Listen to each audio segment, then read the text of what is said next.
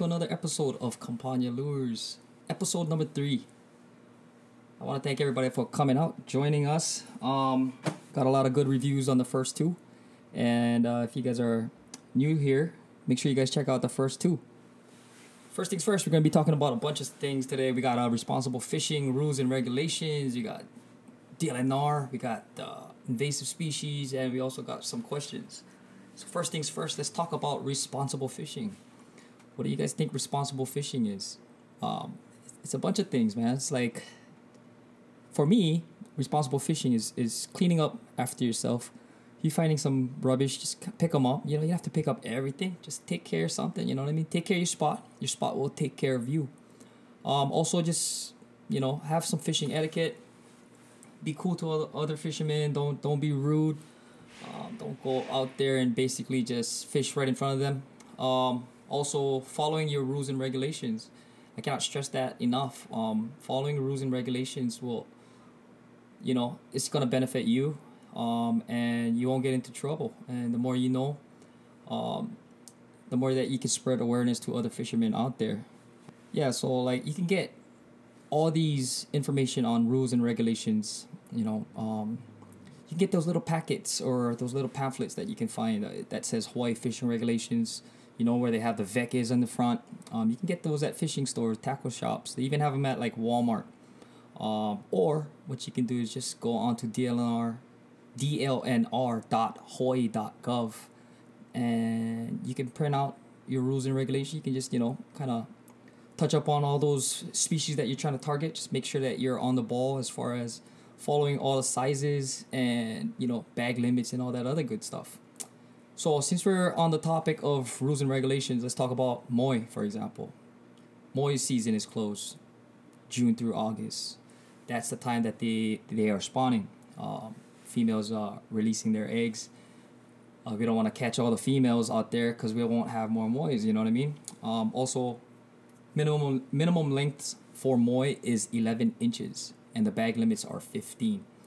So what you want to do is just make sure you follow the rules when you're fishing out there. Sometimes you never know, DLNR might come by and be like, hey, let me see what you got in your bag.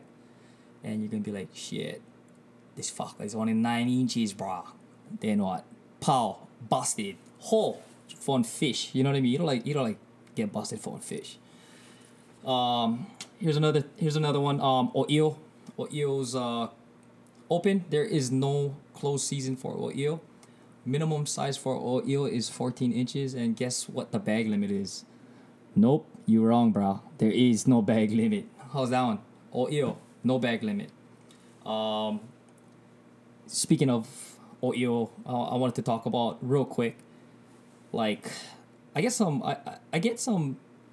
flack from fly fishermen sometime. Like I respect what you guys do. You guys catch and release.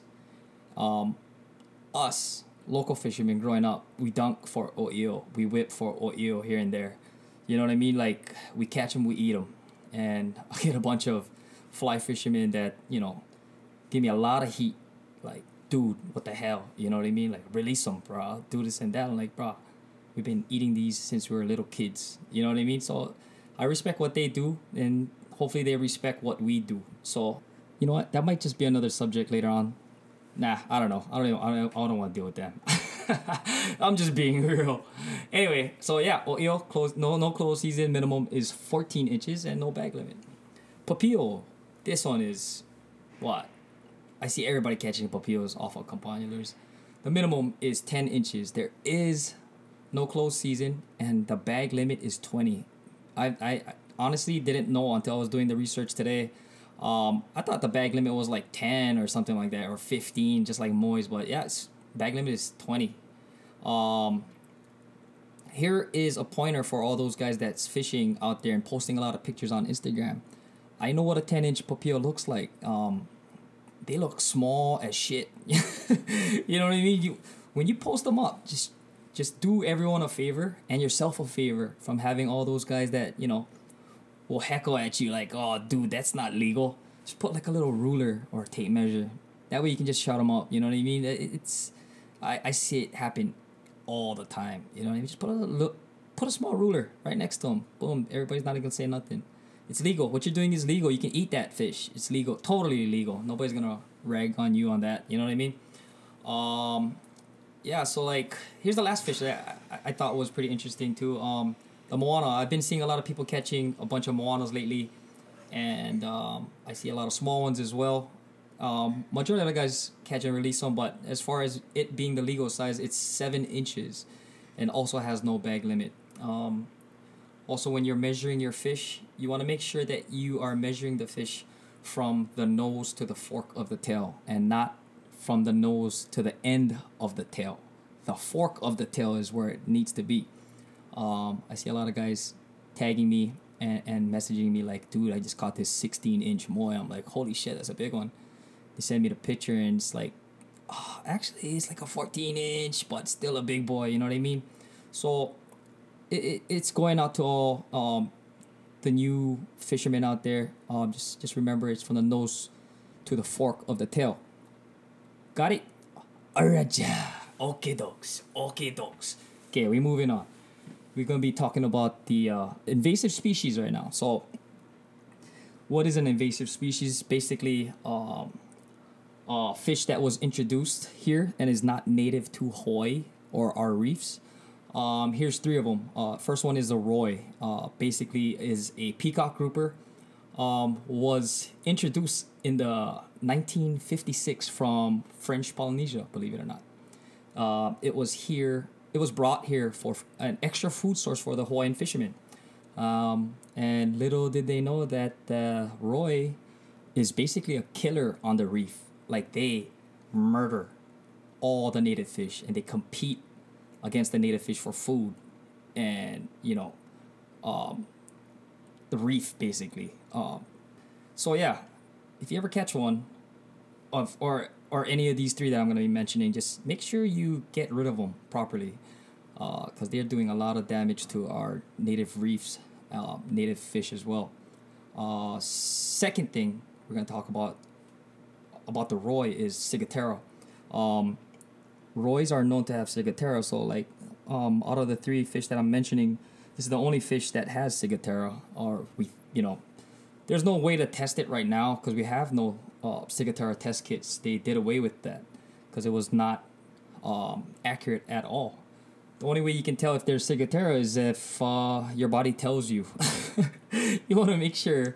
I don't want to take the chance. You know what I mean? I've never tried Roy. I know that it's probably a good tasting fish, but I would not try it. So second thing we're gonna talk about. Second fish is the to'al, and third fish is ta'ape. To'al is the blackfin snapper. Ta'ape is the blue striped snapper. And guess what? They were both introduced the same time in 1956 too. And this 2 fish came from Tahiti. So ta'apes, to'al, I would grind them. You catch them, grind them, eat them, whatever.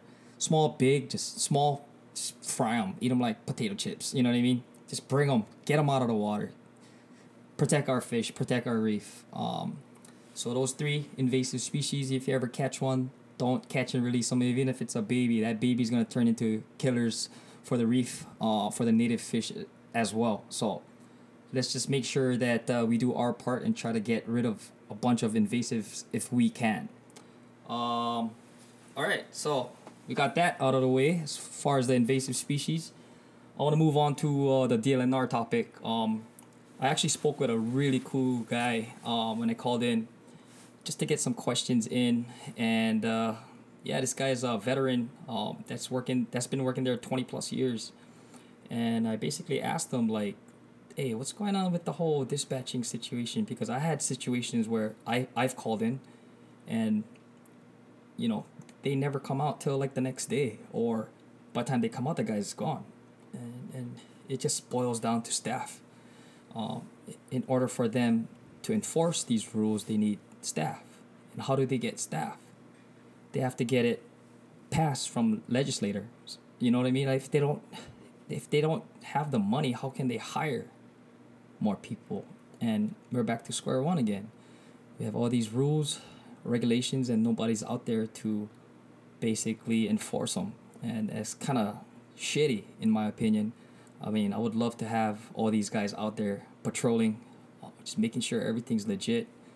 You know, it's for the better of our fishing, you know, wildlife and everything. If you think about it, if everybody was being watched, um, you know, we have more chances of catching more fish maybe later on down the future. If you think about it, because if everybody's doing illegal things every single day, then that's gonna deplete our fish count, and you know, the fishing for our next generation and so forth. So as of right now, it's kind of a shitty situation.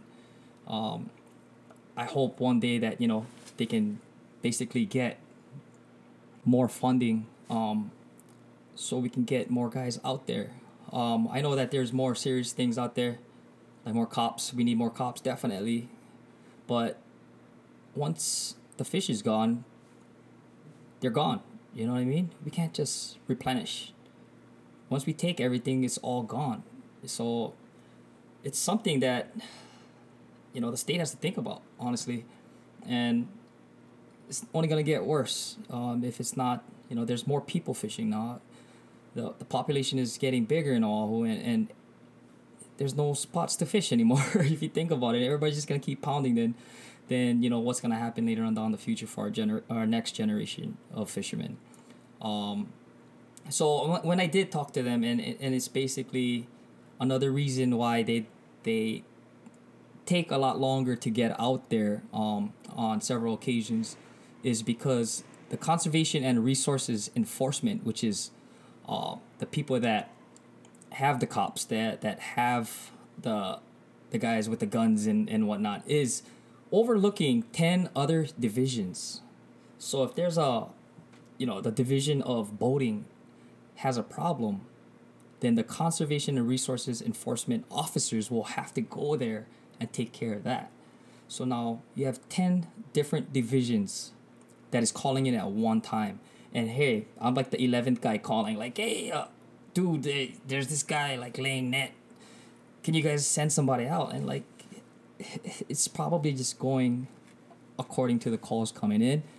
And if they already took care of all the other 10 divisions, then that guy will probably come out quick for Mines One. You know what I mean? So in the situation that we're at right now, it's whether or not, how backed up are they with the other 10 divisions, you know? So in my honest opinion, if I could do something about it, I would have strictly officers only for the aquatic resources. You know what I mean? Or have officers only for the land division.